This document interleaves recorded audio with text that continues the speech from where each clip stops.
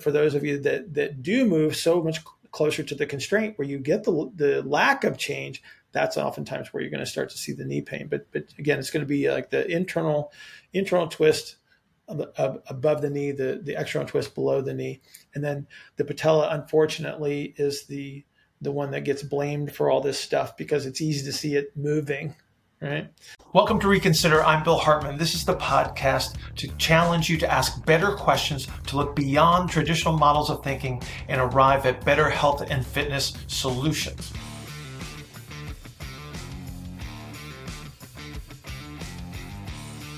It's always funny when I tell people that we're going to talk about something and then we don't. We're going to talk about knee pain today. I guess we can. We will talk about knee pain. We did. We did talk about it. You know, Bill got so excited about knee pain that he pooped his ear pod out. My earbuds popped out. No, we did. We talked about knee pain.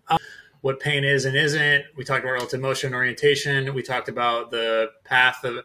I don't know what's like the best way to talk. I had written down the 4 dimensions of injury compensation, like pathways or journeys or like what the road from start to end game. Like what is that called? Like what would you term that in the model?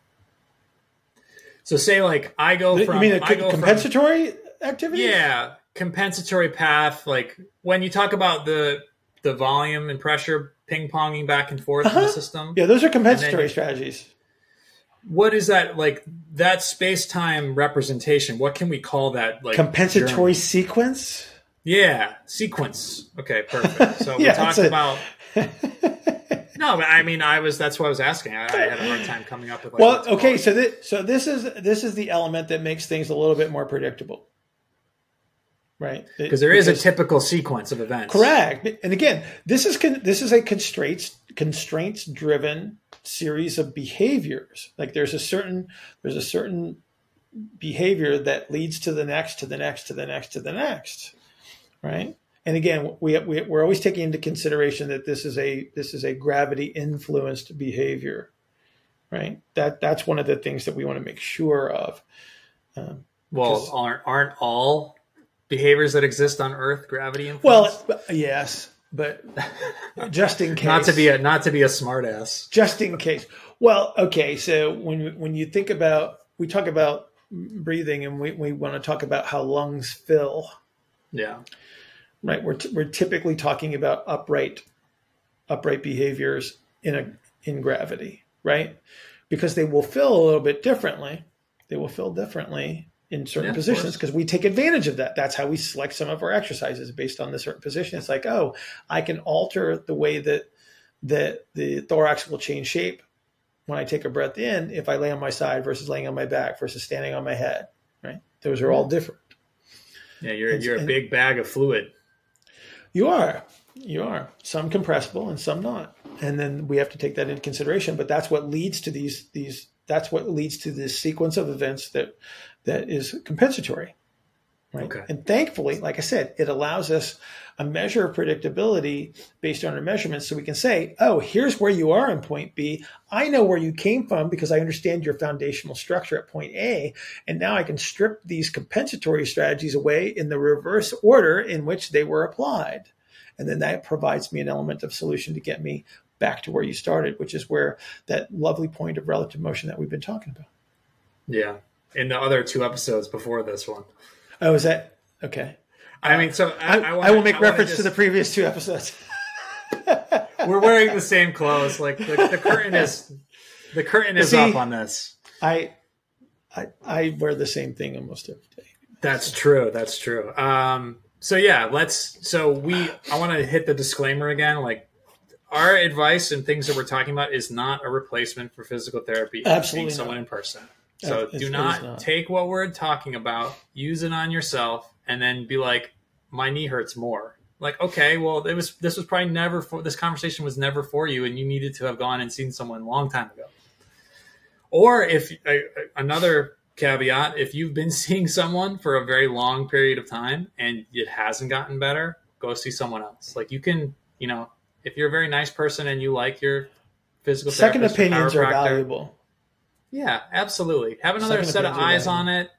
find out from other people who they've gone to, if it's helped, if it hasn't helped, do some research, go shop around. Like you don't have to hold yourself to any particular person, especially if it's not being helpful. If it's been a few weeks, you've seen them 6 times and your knee still hurts, try somebody else. Okay. I don't want to get too far into that, but see if this resonates with you.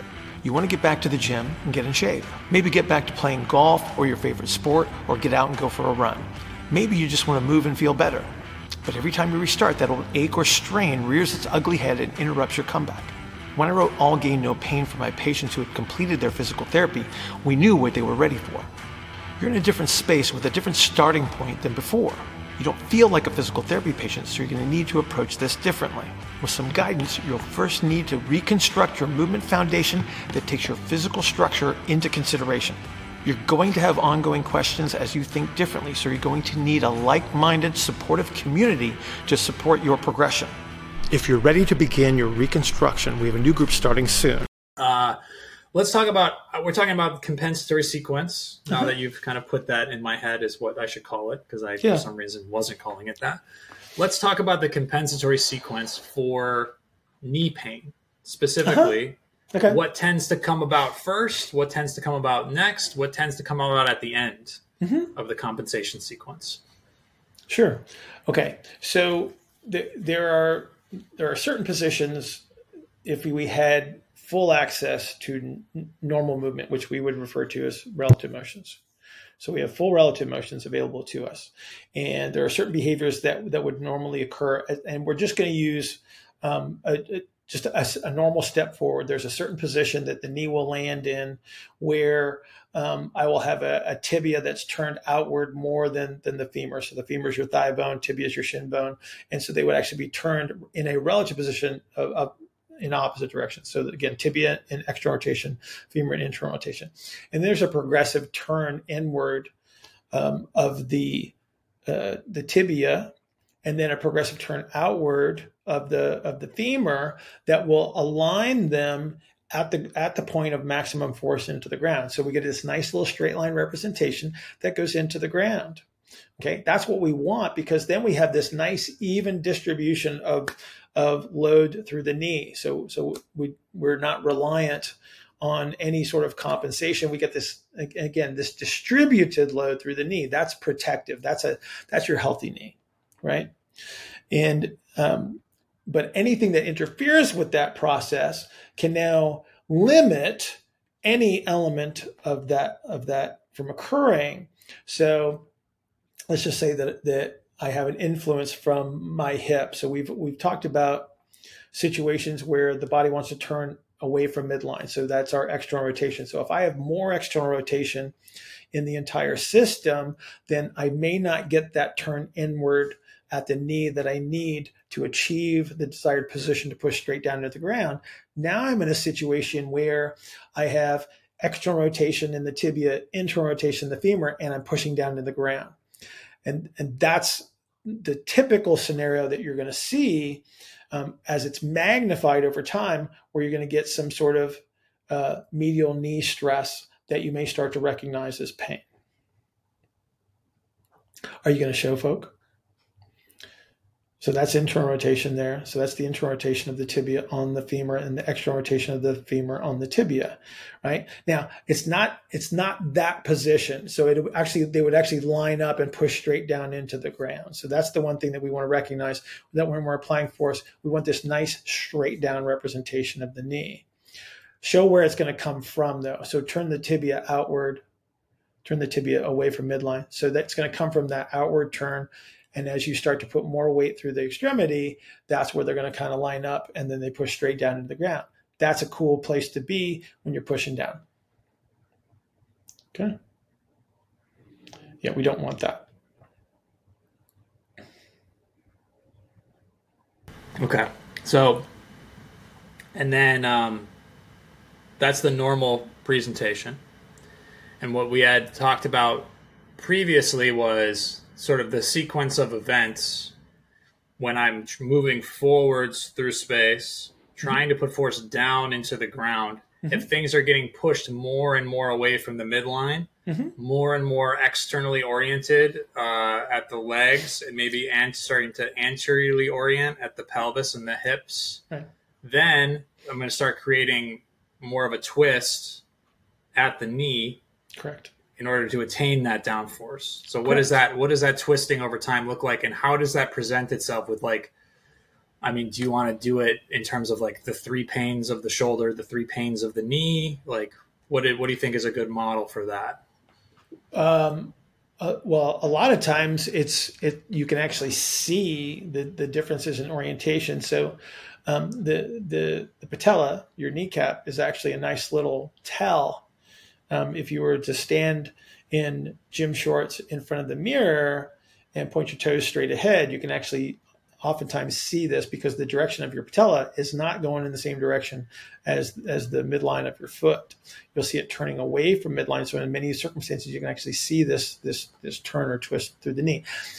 There's no guarantee that it's going to be painful under this circumstance. If you have enough changeability in the knee, then there's a lot of people that have this twist to some degree. It's just not significant enough, and it's not lacking the variability in its ability to change, so you don't get the knee pain. But for those of you that do move so much closer to the constraint where you get the lack of change, that's oftentimes where you're going to start to see the knee pain. But again, it's going to be like the internal twist above the knee, the external twist below the knee.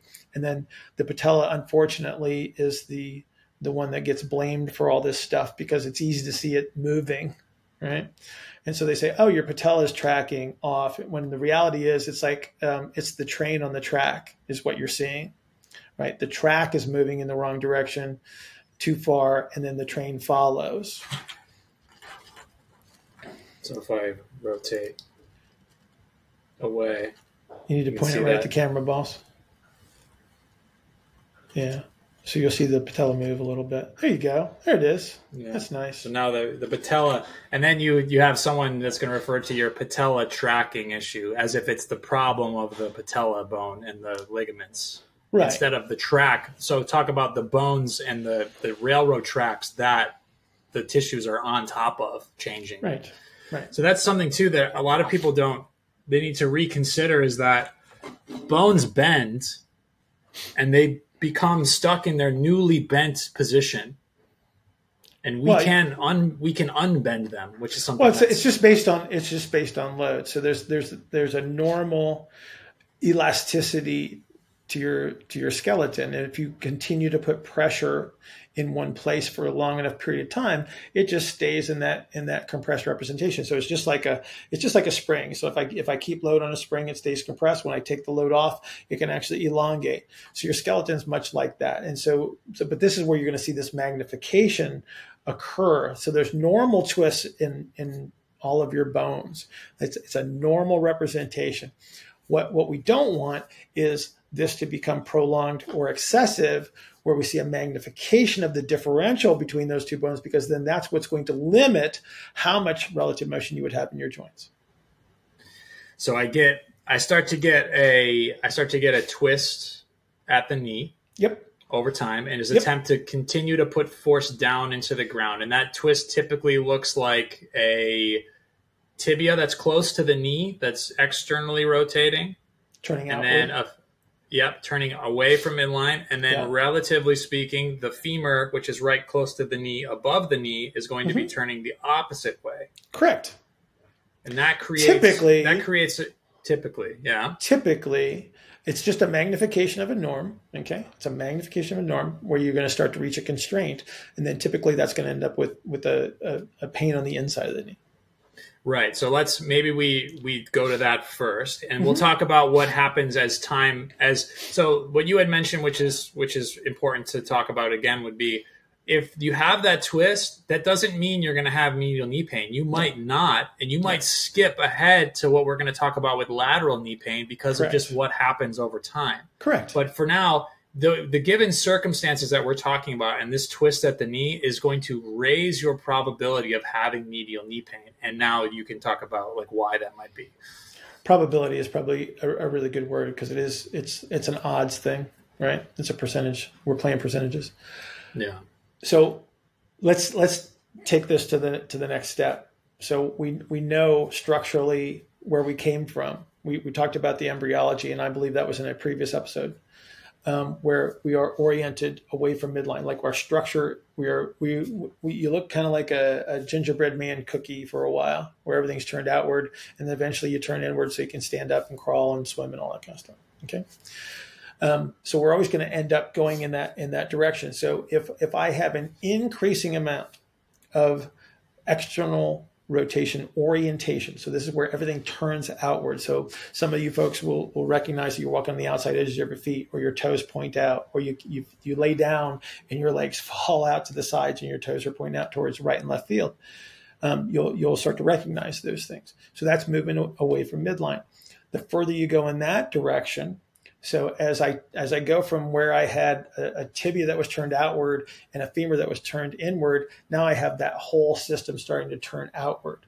And then that changes the direction of pressure through the knee. And so instead of having pain on the inside of the knee, I would actually feel more pain moving towards the outside of the knee because of the way that the structures are going to be expanded in that direction. And so this is the difference between those folks that have pain on the inside and pain on the outside. It usually has to do with a degree of orientation, and it's all variable as to how much until they would recognize it. But again, we're again playing percentages here in our discussion, but it's just for the point of understanding. It's like I'm going to have one scenario where I'm more likely to have it on the inside. I have one other scenario where I'm more likely to have it on the outside. Right. So I mean, you would be better to show this than I would, but I will. So show the normal. Show the normal. So turn the tibia out, away from midline. Okay. So exaggerate it for effect there, boss, so everybody can see it. It's kind of hard to see. I'm going to break this poor guy. There we go. Okay, turn it out. There you go. Okay, so that's the differential. So with the femur's in, and then the tibia's out. Now just don't change the differential. Just turn the whole thing away from the middle, like that. Yep. And so this has to do with, as this turns away, there's actually an increase in the amount of pressure from above. So this is the thing that we can't see. So this is beyond the scope of just the knee joint itself, because we have an increasing compensatory strategy that would be above the knee and below it, actually, that's going to create the shift in the expanded representation inside the knee that's going to push it to the outside edge. Okay. You see that wicked patella tracking issue? Very nice. Very nice. Just the fact that you have a totally passive structure and you can actually create that. It's like somebody should have a light bulb moment as they're watching that, going, "Oh, that makes sense." Right? Yeah, it's like everything is being sort of dragged along for the ride on this compensatory sequence. Exactly. So, and you kind of skipped ahead of what I wanted. I think so. Just come back a little bit. Yes. Tell the people what you want. Well, I want to tell the people what I think they want. So we kind of jumped. So medial knee, we had a normal knee representation. We had this twist that starts to happen in the knee that leads to medial knee pain. It can lead to medial knee pain. The probability is higher of medial knee pain. Yeah. Why is there medial knee pain? That was what I wanted you to answer. Why? Yeah. Why does this bony position create? Yeah, there's a couple reasons. Number one, you have to look at the distribution of load through the extremity. So there's going to be a bias. So I have to push down into the ground, right? I have to push down the ground. And that tends to be more towards the inside aspect of the knee. Now, you have another consequence that's associated with the rotation because I have to account for the synovial fluid in the knee joint itself. Okay? And the way that fluid is distributed is you'll get an anterior medial expansion and a posterior lateral expansion of synovial fluid. So depending on the position of the knee at a point of impact, if you will, or prolonged positioning, this will result in certain types of knee pain. Most often it will be in like that anterior medial direction. Okay. There's other things that can occur, right? So we have to account for patellar position. And then if I bent the knee aggressively, I could actually create a posterior knee pain that is also not uncommon, but not as common as like the anterior medial kind of stuff. And it's more about, so the positions of the joint, and as you put force down into the ground, where does stuff go? That's kind of going to be what leads you to like these focal pressures and expansions and herniations and tears. Yeah. Yeah. Like I can take that same scenario and I can create enough pressure via, lateral structures that I can compress a patella into the femur and create some anterior knee pain that is quite uncomfortable. So that was going to. Yeah. I mean, like I don't want to speak in these absolute terms as much, because what we're just talking about is we're talking about tendencies so people can understand certain things, right? Yeah, and we're talking about a most often or common compensatory sequence that we would see over time, over gravity, over the influence of time and gravity on the knee joint, and what the probabilities of these common pain presentations will be higher, but not necessarily a foregone conclusion. Right. So I think we talked about the medial aspect. You had touched on this a little bit, but I know there's not like a middle position, but there is a lot of the common pains that I think of when it comes to knees are medial, lateral, and patellar pain. And I'm sure there are other ones that you see commonly as well. But patellar pain, right, is not midline. Right. But if I look at the knee, I understand. I'm not explaining this for the sake of like you and I. I'm explaining this for someone that doesn't have a full understanding of the model to look at a knee and see, okay, there's the inside. I'm taking a knee through space. I'm twisting it at the joint. I'm losing relative motions. Then I'm taking the whole thing and I'm rotating it together. There's an inside perspective of that. There's an outside perspective of that. And then there's the middle perspective of that. Right. Which, in my mind, all I'm trying to do is categorize it into medial knee pain, lateral knee pain, and then what happens in the middle of the knee, which would be your patella. It's not the middle. It's not going to be the. It's not going to be the middle of the knee. It's going to have a bias. It's going to be biased towards the outside, to the outside. But I understand what you're saying. So here's what. So one of the things you have to recognize as the whole leg is turning outward, you're actually increasing the amount of muscle activity in a position where there shouldn't be any increase in muscle activity, right? So when I push straight down into the ground, maximum force, and if I was doing it optimally, there would be a lot of muscle activity. That muscle activity in a knee that's turned away from midline is a knee that cannot bend. It does not bend well. And yet people will try to bend knees in that circumstance. And that's where you're going to start to see a lot of the where the patella gets blamed for a lot of things, because there's a lot of localization. So there's circumstances where if there's enough pressure on the patella itself, you actually squeeze the blood out of you get an ischemic knee pain where the patella will, like, your knee will actually feel cold or it will just kind of ache. People that get movie sign, which is like if I took you to the movies and I made you sit in the middle of the row and you had to sit with your knee bent for 2 hours, and they start to get the ache in the front of their knee, a lot of times it's because of the pressure that's on the patella, because there's so much muscle activity that's compressing the patella into the structures behind it, right? So you're sort of choking off the blood flow, if you will. Right. It's like sitting in a hard chair too long and your butt starts to hurt. It's the same premise, just in a different location.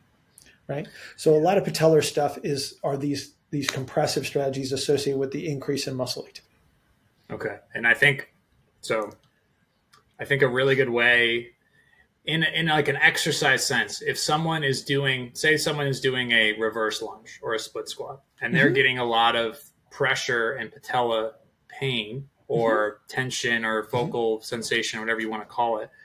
A lot of that can be because of where they are, like we had mentioned earlier, in terms of their center of gravity and base of support. So if everything if they're pushing through their toes, their heel's almost coming off the ground and they're on the outside of their foot as they're doing this with their front leg, everything has been taken to that twist position that we've talked about.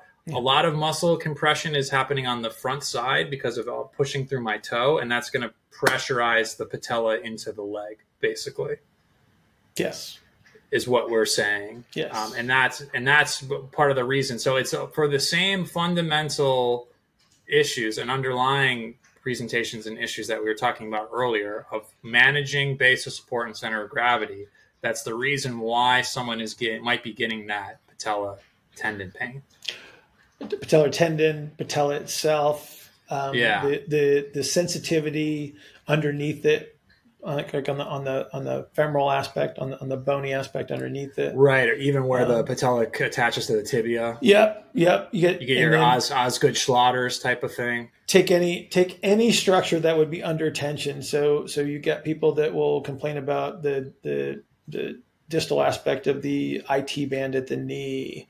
They'll get muscle soreness. They'll get quad tendon irritation.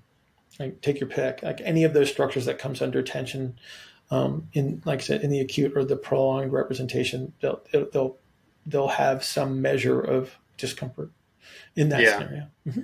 And then given enough time and enough tension, you start to see, like we had talked about earlier with bends of the bone, you start to see buildup of bone as well. You start to see the change in the actual tissues in the area. Well, you'll see some shape changes that are probably less than desirable, right? And again, so you get the greater the degree of external rotation, what happens is, so where we had a scenario where you could say that, it starts with a medial knee pain and then it starts to move laterally, I can reclaim that medial knee pain because the further I twist that knee away from midline. So this would be those folks that I call them either like Harley Davidson riders or cowboys, right? So you see those people with a lot of shape change in the extremity. Now you're going to start to see, you're going to see a lot of focal load on that medial aspect of the knee because the internal rotation is dropping down literally inside of the knee joint itself from above through the pelvis. And so the amount of compressive strategy that you have on the medial aspect of that leg is rather significant. And unfortunately, the knee suffers because the tibia will absorb a great portion of that for a while, right? And then eventually you're going to get one of those tibias that looks really bent, or, unfortunately, you're going to have an arthritic condition that's going to really limit the behavior of the knee. Yeah, and then it's not. We're talking about what are typical presentations, but there's lots of different ways that the body can strategize. So you might see a tibia that's really bowed when if the femur is not. You might see a twist that happens at the ankle where there's like a really big internal twist at the ankle, so much that like the inside of their heels and the inside like of their the inside malleolus of their ankle is like facing the ground. Yeah, it's so much of a twist because they're pushing down so hard. Yeah, that particular place. Correct. Yeah, and that's how we identify where the downforce is actually occurring, and then that provides us elements of strategy to try to alleviate these situations. Yeah, and that's what drives me crazy about people talking about when they don't want to agree that bones bend, and it's like, well, what do you call that? Like I'm looking at it, right? It's a bend. I mean, you can see the differences. I mean, yeah, but it's not so, and it's not something that like you're stuck with. You can unbend bone, but that always leads us back to the conversation of, okay, well, if it took you 20 years to bend your ankle, it's going to take us a while to take the bend out of it. Potentially, yes. Yeah. But those are where, orthoses come into play. Can be helpful because what the orthotic is just a way to limit or reverse the adaptation, right? We're going to put a constraint. We're going to constrain the system so it can no longer do what it was doing before. Yeah, and those are necessary in those instances where the active constraints that you have can't do the job anymore. They've just you've moved. Yeah, exactly. You've moved so far beyond the realm of being able to help yourself that you need the assistance. Right. Yeah. And that can be like that. Often you can use like tape or orthotics or some type of compression tool or device or clothing that can just provide you enough of a reference point and a shift and a twist to be able to reorient things. Okay. So we talked about medial knee pain a little bit more. We talked about patella pain, how it's not the middle. So it's not the middle. But we talked about why patella pain comes about because of the twists that are underlying. Right. And now we didn't really specifically talk about it. Let's talk about how the end game presentation of compensatory sequence at the knee is going to be more lateral knee pain. Reconsider is sponsored by Substance Nutrition. Go to substancenutrition.com. Get your Neuro Coffee, better brain, and Synthesis, better protein, better body. Enter the coupon code RECON, RECON, and get free shipping on all of your orders.